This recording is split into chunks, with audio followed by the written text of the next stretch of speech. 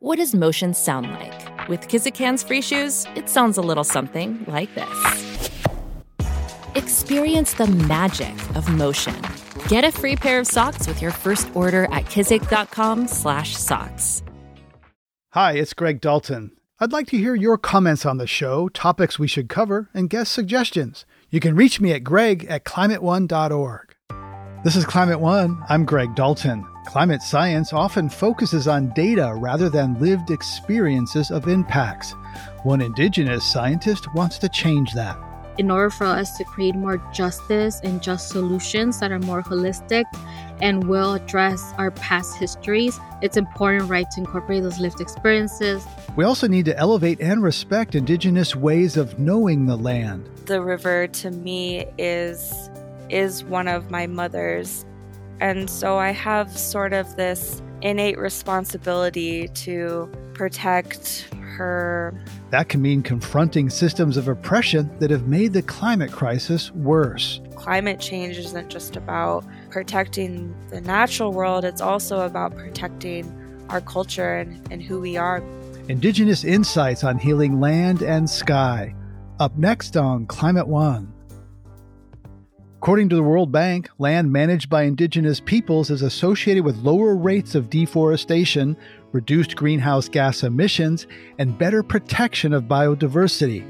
But in many places, Indigenous people have been displaced from their ancestral lands through outright theft, land grabs, violence, and war. The Land Back movement advocates for putting Indigenous lands back in Indigenous hands to dismantle white supremacy and systems of oppression. But that can be difficult to achieve in practice. Still, across the country we can find examples of land access, stewardship, and ownership being restored to Indigenous people, and more conversations about involving tribal nations in conservation and climate resilience efforts. For example, the National Park Service recently formalized an agreement giving the Cherokee Nation permission to once again gather plants along the Buffalo River in Arkansas, something they had done for generations until the agency took over the river in the early 70s and made it illegal. And later in the show, we'll look at how a nonprofit worked to transfer land back to a tribe in Northern California. Dr. Jessica Hernandez is a transnational Indigenous scholar and scientist, and author of Fresh Banana Leaves, Healing Indigenous Landscapes Through Indigenous Science. She spoke with Climate One's Ariana Brocious about different ways of knowing. You describe yourself as an Indigenous scientist. Can you help us understand how you define that and what it means to you? Yeah, so one of the main reasons why I identify as an Indigenous scientist is because when I see how Western science is conducted, especially in the academy, is very similar to how Indigenous science or Indigenous ways of knowing have been formulated, where, we have basically derived our knowledges since time immemorial through observations, through kind of similar methods that the scientific method uses. And oftentimes when I use the word traditional ecological knowledge, especially in Western science settings, most of the time, most scientists kind of focus more on the traditional component. So they continue to speak about Indigenous peoples in the past tense. And I think that with Indigenous science, it kind of shows how as Indigenous peoples, we have adapted to, technology, to modern times, and also continue to adapt, right? Especially given that climate change impacts are drastically affecting our environments and our communities. How has the settler colonial mentality and relationship with nature contributed to the climate crisis and environmental degradation that we're experiencing today? One of the ways that I think it has contributed to that is this separation from humans from nature. And I think that oftentimes, even when we look at conservation, which is trying to address those climate change impacts or try to protect animal or plant species, humans are always kind of erased from that equation. So when we have marine protected areas, when we have protected land areas, humans are not allowed to kind of step foot in it because, it's kind of protecting a certain animal or species in a glass box without human interactions. And I think that when we look at that separation, even when we try to heal from climate change impacts, it's something that's ongoing where humans are totally completely ignored from natural solutions that, are trying to protect our species or our biodiversity in that sense. So, for people who don't know, I was hoping you could explain the farming practice of milpas and how that reflects indigenous land practices. Yeah, so our milpas have been in our community since time immemorial. They're like an ancient traditions where we plant our corn, our squash, and our beans. So it's kind of very similar to the Three Sisters systems that many Southwest indigenous communities of United States kind of practice. So through the milpas, it doesn't require a lot of human labor. However, we still practice traditions and prayers, and we still kind of do like minimal human labor, like, removing some of the invasive species, kind of feeding some of the animals, making sure that, the corn, squash, and beans are doing great. And then we also harvest other traditional foods and plants that kind of, have a strong relationship with those plants, right? So through that, we're able to grow our traditional foods and kind of feed our entire communities.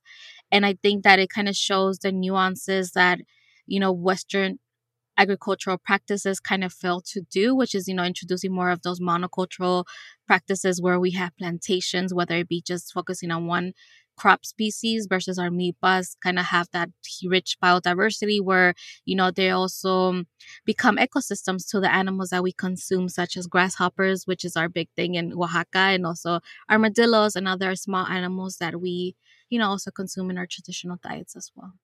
Right. So there's a big distinction, big difference between this traditional practice of biodiverse integrated farming and then, this more recent, I suppose, within the last century practice of monocropping these plantations of bananas or coffee. And I was going to ask you how these big plantations, including the role of multinational corporations like Monsanto, have contributed to the displacement of indigenous peoples from their homelands in these places. One of the ways is just through land grabs. So, like, a lot of our lands were stolen and kind of privatized so that they can, the governments could sell them to these international corporations through land grabs. So, they got thousands of acres of land that, it's now being owned by these private organizations. So, one of the things that I address in the book, Fresh Banana Leaves, is even how the Civil War that started in Central America was as a result of the oppression that these agricultural corporations were enacting on indigenous peoples, where labor was being exploited and they were just becoming more rich, the international agricultural corporations and its owners, while indigenous peoples were being oppressed and they were being kind of displaced from their lands because their lands were no longer owned by them. They were sold to international entities, and as a result of that, indigenous communities of Central America, and I'm referring to Honduras, Guatemala, and El Salvador when I mentioned Central America, they decided to kind of like build a resistance movement to kind of address these oppressions and these disparities. However, because the government kind of used the fear that it still plays a big role in our society, which is communism, they were able to get support from the United States, Canada, and other nations, kind of silence indigenous peoples and target, indigenous Mayan communities from these countries. And as a result of that, now the United Nations has labeled that a genocide because it was specifically targeting indigenous peoples who were trying to reclaim some of their rights and land, especially land rights in Central America. Right. There's a lot of parallels, I think, between the Manifest Destiny Western expansion in the U.S. that occurred in, 200 years ago, and the land grabs and the displacement of indigenous people here in the U.S., including things such as the national parks. And then this much more recent history, we're talking the 70s and 80s when this was happening, and this very similar kind of processes that were happening not very far from our borders. So, as you write about in the book, your father survived this brutal violence of the war in El Salvador. He escaped at age 11, and he credits a banana tree for saving his life from a bomb. How has that story influenced your relationship with nature? I didn't really understand how it had influenced me, especially at a young age, right? Because I was just like, oh, this is a story my father is telling me. Like, my level when I was young and he would share these stories wasn't as, it didn't allow me to understand it. But as I grew older, I kind of realized that nature protects us as long as we protect nature. And that doesn't necessarily apply to just our animal species. It also applies to our plant relatives or species. And in this case, my father built a strong relationship with this banana tree because it kind of became his sanctuary where he will climb the banana tree that was in his guerrilla encampment and kind of escape his harsh realities. So as a child, right, he was seeking that sanctuary to escape what he was actually facing in present time or his real life. And through this banana tree, like he will sing to it, he will pray to it. And during 3 years into the war, when he was 14, his encampment was located by the military. And as a result, they bombarded the entire encampment. So his first instinct was to kind of seek refuge under this banana tree. And he thought, his life was going to end. And instead of like the bomb kind of igniting when it fell on the tree, he saw how the leaves kind of wrapped themselves in a way that, preventing the bomb from igniting. And oftentimes, we tend to question like, oh, maybe it was a bomb that was malfunctioned or it wasn't generated correctly, that, it wasn't going to explode to begin with. But for my father, his teaching kind of portrays that, that the banana tree protected him and saved his life. And it kind of, was the ancestor that kind of allowed us to be alive today, even, the future generations, the generations that came after him, which is, my generation, my brother's generation, and things like that. That's a powerful story. Yeah. How did it feel then to grow up in the United States, knowing the U.S. helped this Salvadorian government in the Civil War with these targeted killings and massacres against citizens, largely indigenous people? I think that it has always fostered like a love and hate relationship with this country, especially the settler government. And for my father, ironically, right, the United States and Canada, even though they were responsible, they're the ones that gave a lot of political asylum to refugees that were escaping the war. So it kind of shows how they kind of took some accountability, but not necessarily the responsibility that came with that. And it kind of was, it was difficult, right? Especially my father knowing that, this was a country that played a major role in the killings of a lot of our relatives, in the killings of a lot of our community members. But I think that ultimately, it was the place where he could find a safe haven, because even in Mexico, there's still this xenophobia, right, against Central Americans. But as a result of that, because my parents are the only ones displaced from our relatives, we will go back home a lot. And home was Oaxaca and El Salvador, where my mom is from Oaxaca and my father is from El Salvador. So it was kind of like growing into, three different countries, right? Because they're all separated by borders as well. Right. So, pivoting back a little bit to your academic training and your work as a scientist, you write that you've had to cite your lived experiences under the guise of Western academia, quote, because oral histories are not as valuable as peer reviewed journals. So, how can that gap between Indigenous knowledge and Western science be bridged?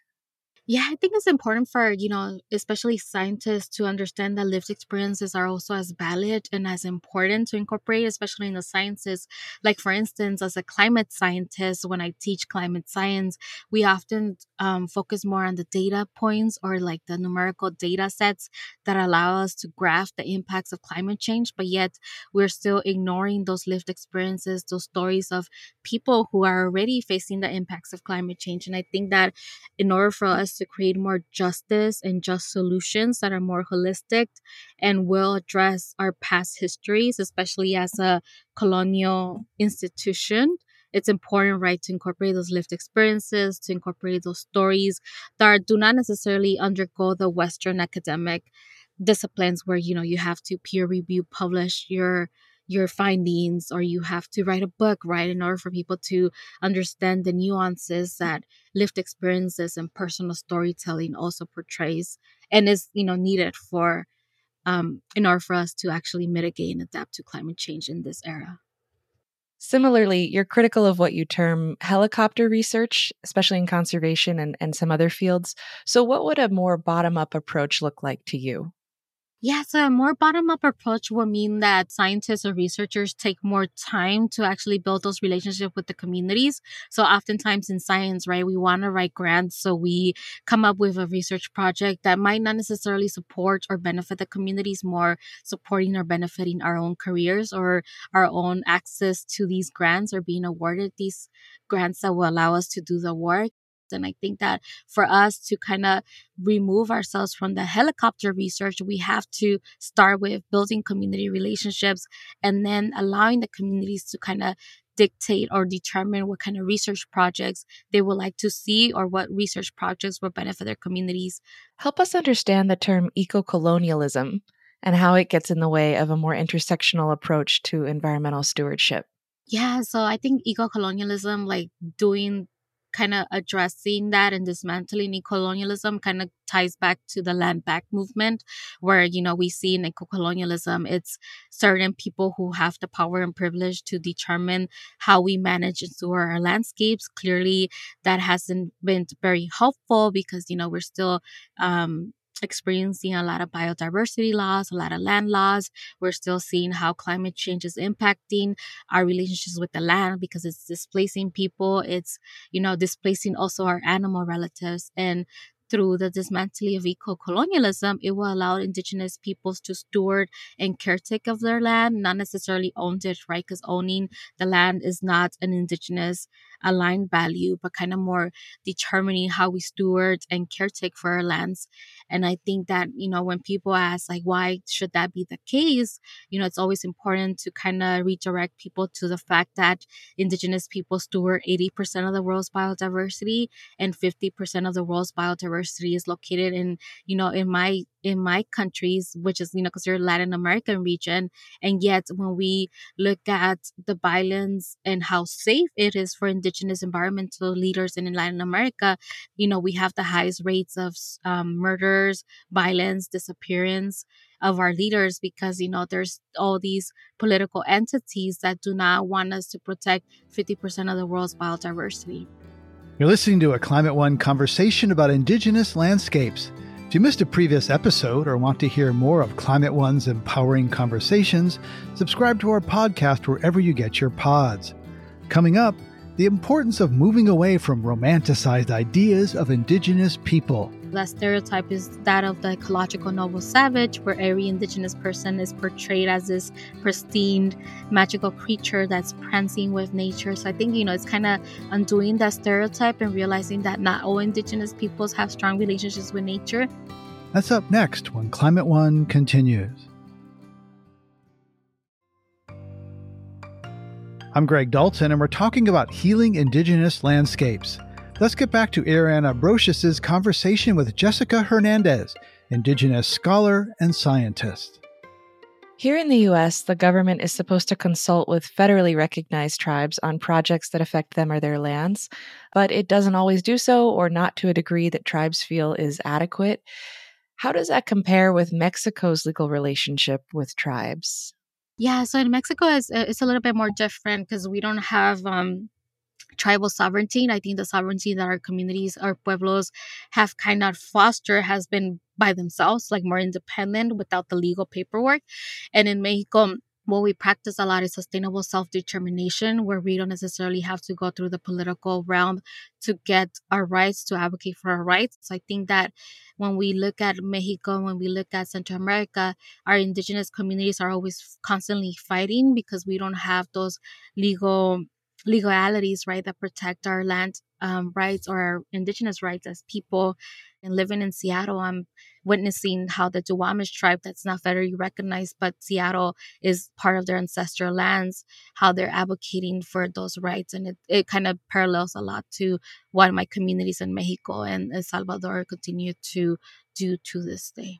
How can non-Indigenous environmental and conservation groups work in concert with Indigenous communities and respect tribal knowledge without romanticizing it?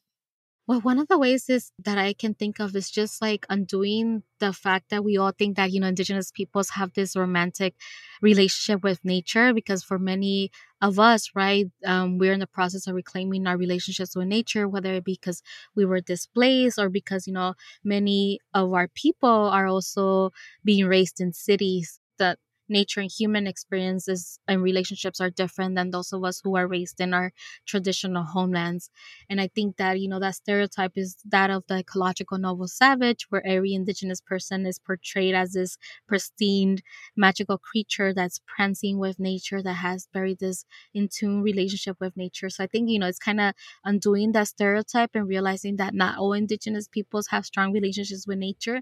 We've talked about having better relationships with tribes, with listening to indigenous people about what their concerns might be before Western scientists, come in and decide what some research project should be. Even with the flaws in the conservation movement, it's still sort of the avenue and space we have to work in addressing a lot of these concerns around biodiversity and environmental resources and problems. So are there ways that you would suggest we go about taking on projects collaboratively that can really help us get down the road in addressing these past wrongs? You can hit the nail right in its head, right? Because when you're talking about collaboration, because I think that oftentimes as scientists and conservationists, we think that we know what's best for the community. And I think that oftentimes in conservation, right, we look at models as one size fits all, when in reality, that's not the case. And I think that by working with indigenous communities, it will allow us to create more just solutions that are not necessarily going to harm the indigenous communities the most. And I think that oftentimes indigenous communities are trying to address climate change mitigation efforts and adaptation efforts, but unfortunately, right, they don't have the funding to do so. So I think that it's important, right, for us to leverage our power and positionality, especially as scientists, conservationists, who have the means, right, to maybe apply for a grant to kind of support the communities and also kind of step back, right, if they want to lead it, just allowing them to lead those efforts. And, that's how we can support without necessarily kind of co-opting the movement or kind of taking over as the voice for them, right? You mentioned the land back movement. Do you think we need to put more U.S. land under the management of indigenous people? And if so, how should that be done? And what would that maybe accomplish? Yeah, so oftentimes the land back movement, I think that, it's something that maybe we're not going to see in our lifetime, because obviously, the people who can return the land to indigenous peoples don't want to do that, especially when we talk about governments. But one of the ways that it can be done is that, it allows the indigenous communities from those lands to start stewarding and caretaking for the lands, right? Because oftentimes, even when we try to practice our ceremonies in certain locations, because they're national parks or they're urban parks, we have to get special permits. If we want to harvest, medicine or medicinal plants, we're not allowed to, right? Because it's, city property, it's government property. So I think that even starting off with allowing access to lands, especially to indigenous peoples who need it for ceremonial practices to gather their medicines, will be one of the ways. And I think that, that will be the first step. But through the land back movement, it will allow indigenous communities who have that since time immemorial history in those lands to steward and caretake for their lands and kind of enact those management practices that they want people to follow. The appointment of Deb Haaland as the first Indigenous Secretary of the Interior has been hailed as a major step forward in recognizing the harmful past of land management in the U.S. In your opinion, what's been the impact of having her in that position? One of the impacts is that I'm seeing, especially as someone who does policy work as well, is that the recognition of traditional ecological knowledge or indigenous knowledges or sciences, as I like to refer to it. We saw how President Biden passed a presidential memorandum where he was like, oh, we should actually look at traditional ecological knowledge, especially when it comes to managing our lands. And I think that, that's something that we hadn't witnessed before, especially coming from the White House, where they're acknowledging indigenous science and indigenous knowledge as something important and crucial, especially when it comes to managing and storing our landscapes and, our environments, especially as we continue to face climate change impacts. Jessica Hernandez is a transnational Indigenous scholar and scientist and author of Fresh Banana Leaves. Thank you so much for joining us on Climate One. Yeah, thank you for having me, and it was an honor meeting you. Today we're discussing Indigenous ways of knowing and caring for the natural world, especially in light of the climate crisis. Eelgrass seed, or hinois in the Comcaac language, may be the newest food movement on the coast of the Gulf of California. It's even raised the interest of internationally renowned chefs half a world away. But eelgrass has been part of the indigenous Comcock, also known as Siri, culture for hundreds of years, possibly even longer. And as Sam Schramsky reports, eelgrass may have another unacknowledged value: carbon sequestration.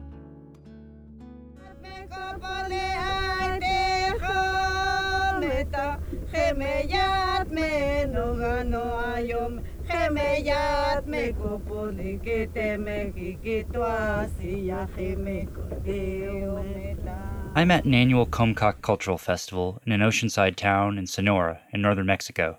This year, the indigenous group is also highlighting hinois, or eelgrass seed. It is part of their people's heritage, present in songs and stories from the community's women about its place in navigating the sea. And after an absence of a generation or more, eelgrass seed is being revitalized as a traditional food in this celebration and a related cook-off event. To community leader Erica Barnett, eelgrass is full of meaning. What does eelgrass seed mean to me?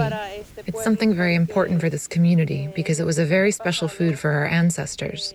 So it's therefore very important to the Comcock people as well.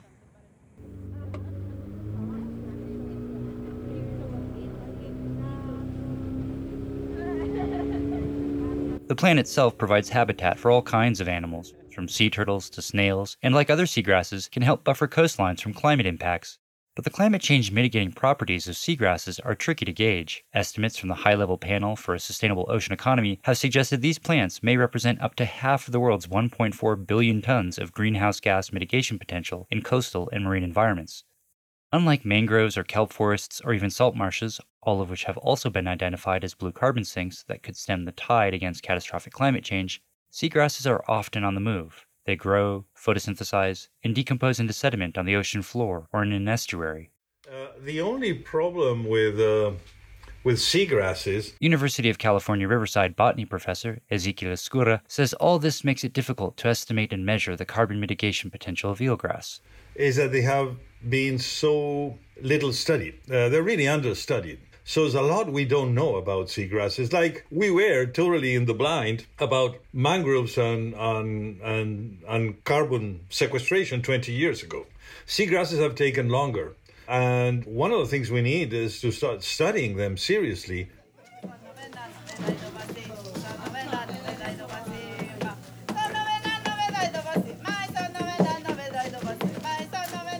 The Comcock have become aware of the blue carbon value of this plant, but questions remain about how to capture market value for eelgrass.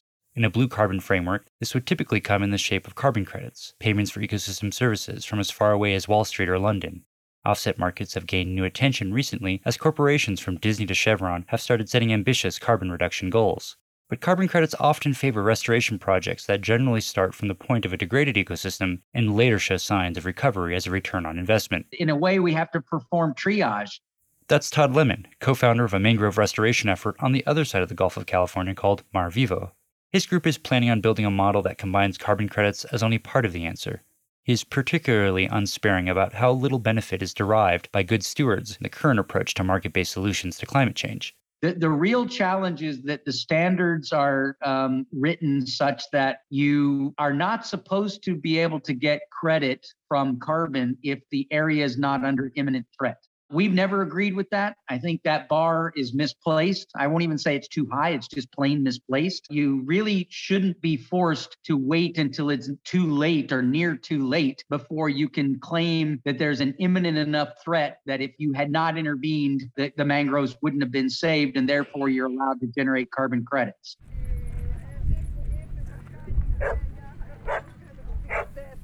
Comcock people collect the eelgrass seed through wild harvesting rather than actively growing more of the plant. In other words, the sound conservation of eelgrass by the Comcock may not exactly yield income for them.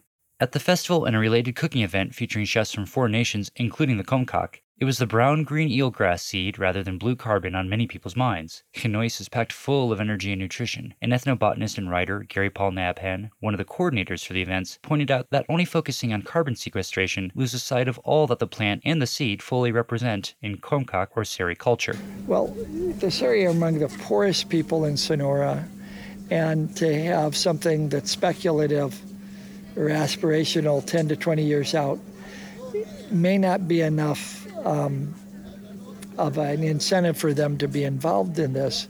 But, they not only understand that it's directly a food, but it's also a key link in the food chain for the shellfish and fish that is their biggest source of income.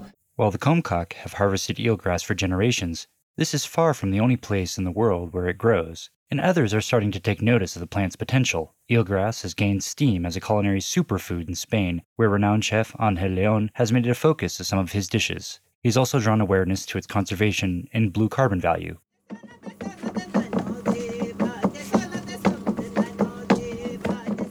Despite real threats from climate change here in Sonora, like how coastal erosion will displace houses, or how certain fisheries will continue to diminish, the pressure to monetize blue carbon still seems very far from people's daily lives.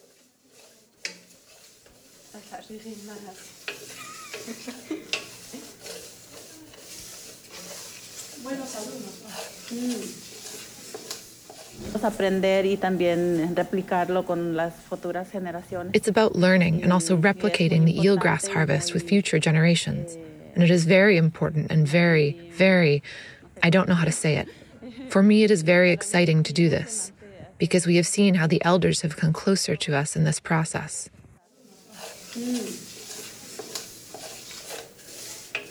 For Climate One, I'm Sam Schramsky, reporting in Kino Bay, Mexico. When talking about Indigenous stewardship, the concept of land back frequently comes up. The idea of restoring or returning land ownership and management to the people who historically inhabited those lands. Climate One's Ariana Brocious tells us about one recent example of this in Northern California. Earlier this year, Indigenous groups in Mendocino County were granted ownership of 523 acres of coast redwood forest, where many of their ancestors lived for generations. It is both the right thing to do, and it is the best way to achieve our conservation goals. That's Sam Hodder, president and CEO of the Save the Redwoods League, a conservation organization that acquired the property and donated it to the Sinkyone Tribal Wilderness Council. This is the second time the League has transferred land in Mendocino County's Lost Coast region to the Intertribal Council for Joint Conservation and Stewardship. The opportunity to restore Indigenous guardianship to a land that has been in the territory of the Sinkyone people for thousands of years. It really is a fulfillment of the objective of conservation, to restore land to its ecological condition and to also address the cultural restoration that can be achieved through rematriation. Through killings, conflict, and land theft, white settlers forced the original Sinkyone people from this region in the mid-1800s, according to the Tribal Council's former executive director. That was followed by decades of destructive commercial logging of old-growth trees and related environmental damage. The Intertribal Sinkyone Wilderness Council, composed of 10 tribal nations, formed in 1986 as a cultural land protection organization dedicated to restoring coastal forest and marine ecosystems and advocating for traditional cultural land and water rights. A decade later, it established the Intertribal Sinkyone Wilderness on nearly 4,000 acres of traditional land acquired from the Trust for Public Land. Council Chairwoman Priscilla Hunter says this latest gift of land from the Redwoods League builds upon the tribe's conservation track record. To be able to add this place that's provided or given to us to just take care of, it means a blessing for us, for Indian people, a whole blessing that we were given this land that we can protect and leave it alone and let it heal. Hunter says this project also restores access for today's Sinkyone people to land inhabited by their ancestors. The land was taken from them, and not just taken, but they were killed for it. And our children were killed, and our family was killed, and our songs were taken, and dances. So all the above land that was taken from us, we didn't have the joy of having a forest to run into and play, our people now, right? Because we didn't have it. It was gone. You could only have access to even gather the foods or the plants or do our gathering, because it's not our land, so we're trespassers. Imagine that. In both land transfers, the Save the Redwoods League established conservation easements on the property in agreement with the Intertribal Council to protect against logging and development. Sam Hodder says the ecological stewardship goals of both groups are closely aligned, focused around protecting the redwood forests and habitat for native and endangered species, including coho salmon and the northern spotted owl. We have the same goals of letting nature lead, letting the land lead, and having that guardianship advanced with tribal ownership really tells a much fuller story about what land conservation can do. The Council and League plan to apply a blend of Indigenous, place-based land guardianship principles, conservation science, climate adaptation, and fire resiliency approaches to the area. Hodder says this property, which will once again be known by its Sinkyone name, meaning fish run place, adds to the larger matrix of protected critical land in Northern California. Coast redwood, old growth, sequesters more carbon per acre than any other forest in the world. So the conservation opportunity and the need to accelerate the pace and scale of conservation of the redwood forest is a critical climate investment. Beyond this project, Hodder points to a growing recognition in California and elsewhere of the need for more tribal engagement in conservation and the funding to support it. Chairwoman Priscilla Hunter says the land donation helps heal some of the past and offers a new place for tribes to gather and connect with the land. And it's beautiful. I mean, we would have a place that we can go way out there and have our ceremonies. I mean, and you can really feel the spirit because it's way out there, right? And it's up in the mountain. And so it's the mountain spirits, And it's really refreshing to have that. For Climate One, I'm Ariana Brocious. Today we're talking about reclaiming Indigenous relationships with the land. Coming up, we hear from Julia Bernal, a member of the Sandia Pueblo in New Mexico advocating for better water access and management in her community. After time, I realized that my role in this life was to advocate for water because our cultural views to the river are very significant to relationships with our mothers. And as a daughter, I just felt very compelled to pursue a lifelong career in water resources. That's up next when Climate One continues.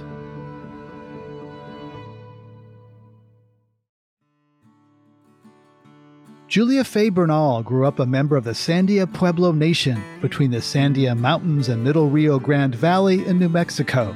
I've had the best life here. I've had a wonderful childhood growing up with a family that farms, a family that tends land, a family that has very strong roots to water and agriculture.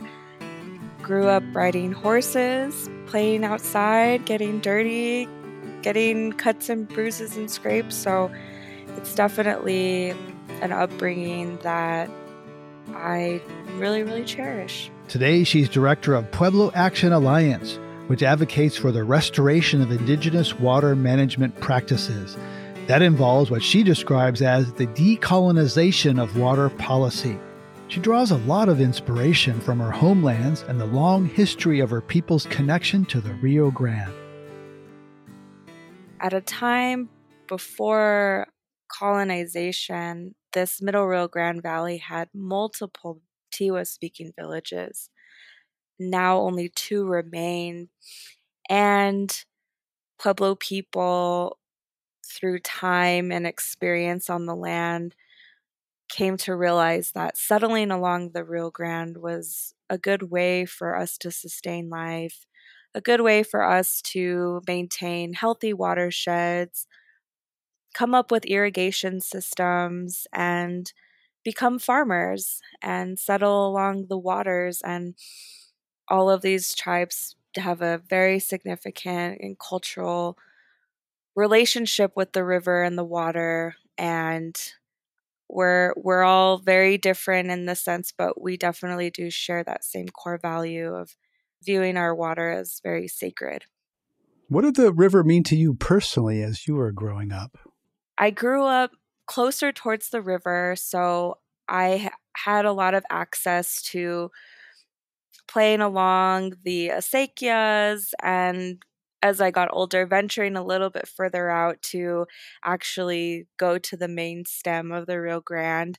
And for me, going there was always a really, I guess, comforting experience, being in relation with our river mother and maybe not fully understanding the cultural aspects of our river and how it plays in our traditions. But as a young person, I knew that there was an innate connection that I felt with our river.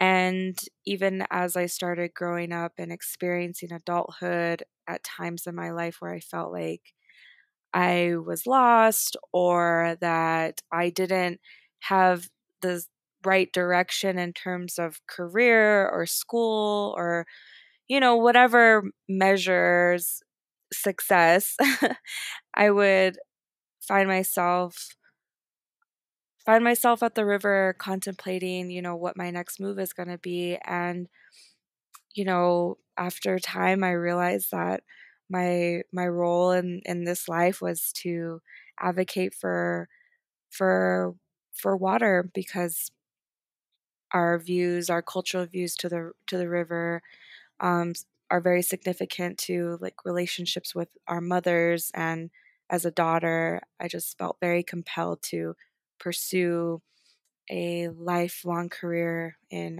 water resources. Did the river speak back to you? I think that I've always spoken to the river and maybe it's more been that kind of relationship, but I think that the river to me is one of my mothers.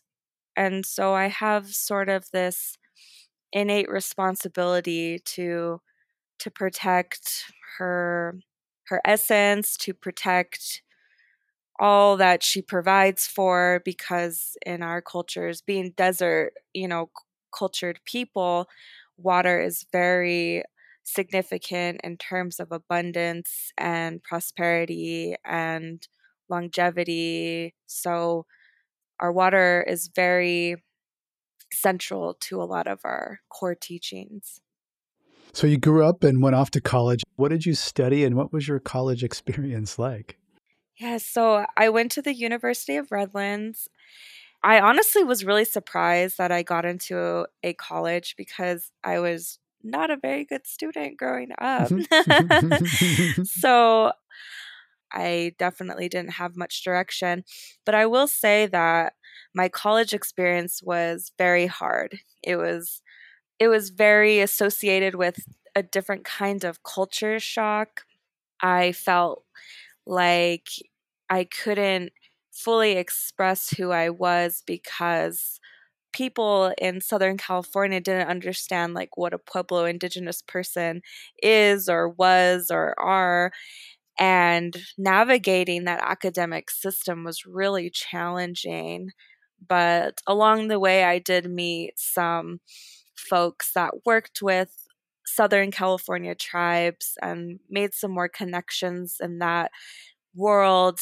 And now it's coming full circle because a lot of our studies around water do also affect tribes, not just in New Mexico, but in Arizona and California. Within the sector of water, tribal communities and leadership are going to be very integral for future planning. And after you graduated, what happened next? I was at the river because I didn't know what I wanted to do. That was a really hard time for me. it took a lot of really deep thinking, a lot of time sitting by the water and trying to figure out what I was good at, what kind of skill sets I can develop over time. And I had a epiphany or something, a realization one day, and I knew that I wanted to get into water, but I knew I didn't have the environmental or science degree. So I literally just started calling people. Julie ended up completing an Indigenous water resource technician training program at the University of Arizona. She's currently pursuing master's degrees in water resources policy management and community regional planning.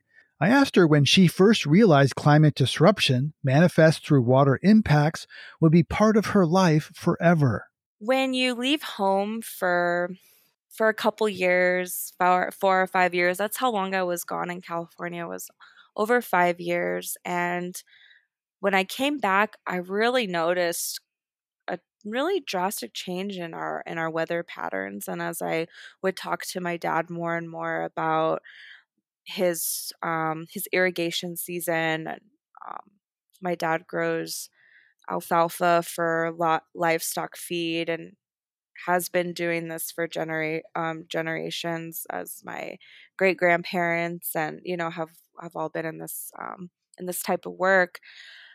He would say things to me like, I know that I'm not a scientist or anything like that, but I know that climate change is happening.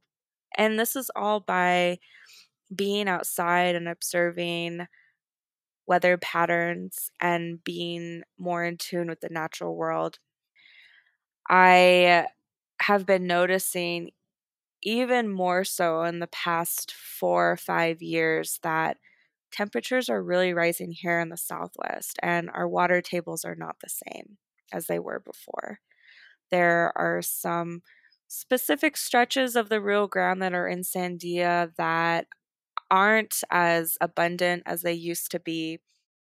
This is still a very integral part to local economies and self-sufficiency and culture. The culture of Pueblo irrigation and also acequia users is under threat by climate change, and we're seeing that more severely as time moves on.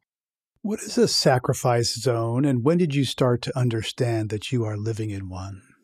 A sacrifice zone has been historically deemed as a particular landscape that is locally unwanted land use, or they call them LULUs.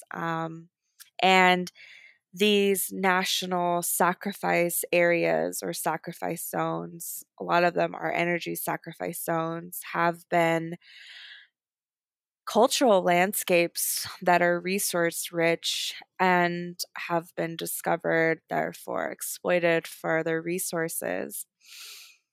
And unfortunately, a lot of these deemed energy sacrifice zones are in proximities of living cultures, frontline Indigenous people who experience a lot of the impacts that these landscapes have undergone for a really long time.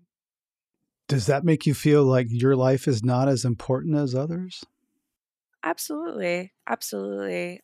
It's historically embedded in a lot of policies that are supposed to regulate these types of systems.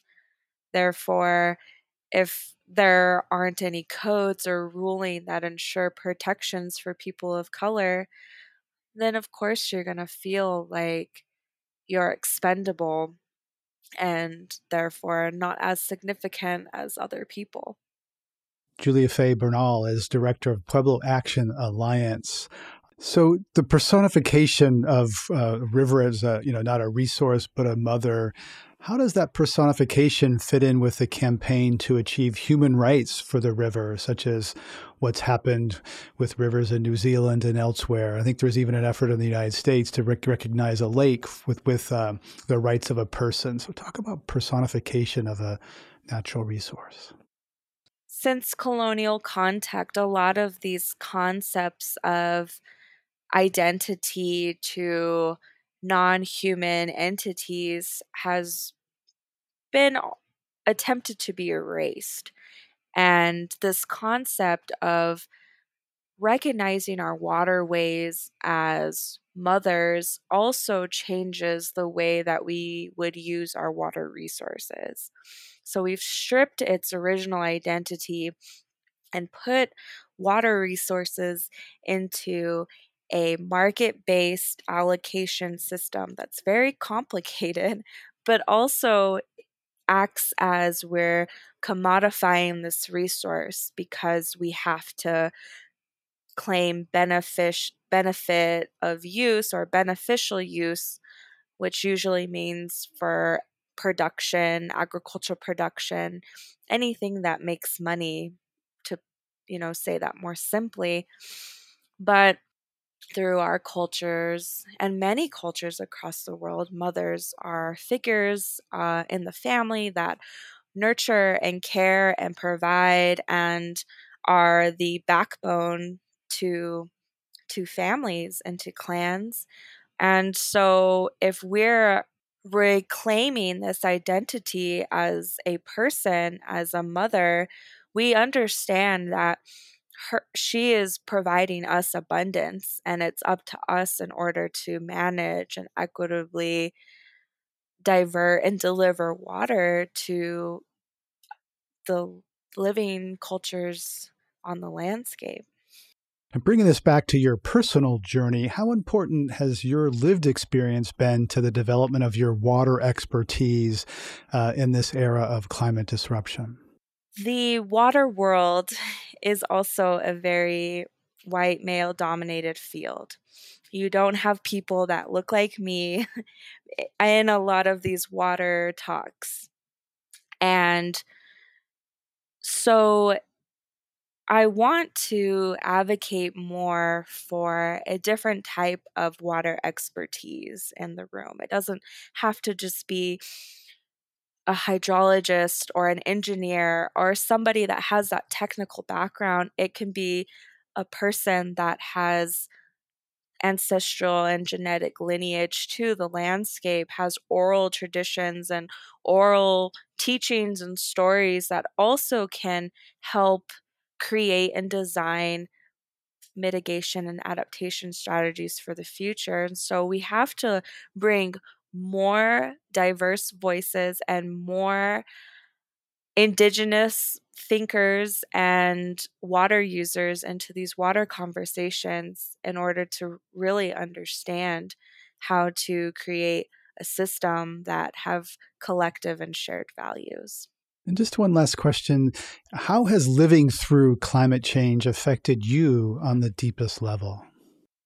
Climate change, personally, to me, means that my people's culture and way of life is also at stake, because we don't know fully what the effects of climate change are going to be in the long run.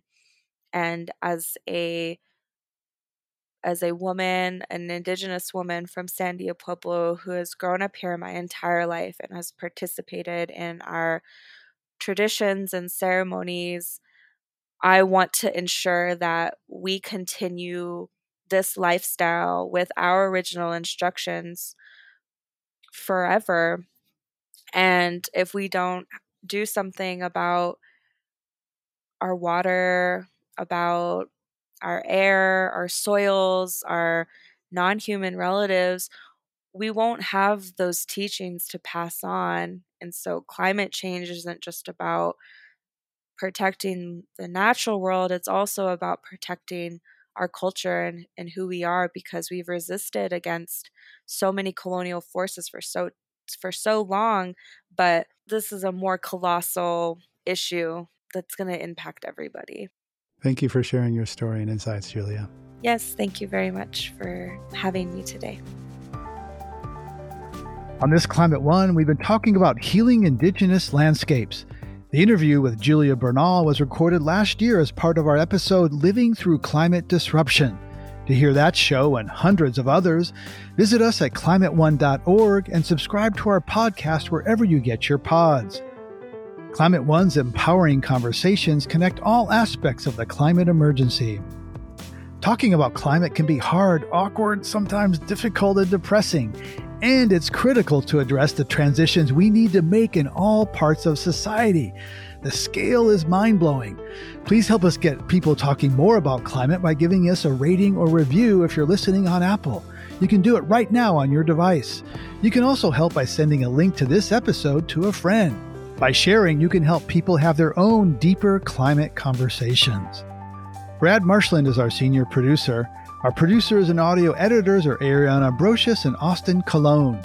Our team also includes Steve Fox and Sarah Catherine Coxon. Our theme music was composed by George Young and arranged by Matt Wilcox. Gloria Duffy is CEO of the Commonwealth Club of California, the nonprofit and nonpartisan forum where our program originates. I'm Greg Dalton.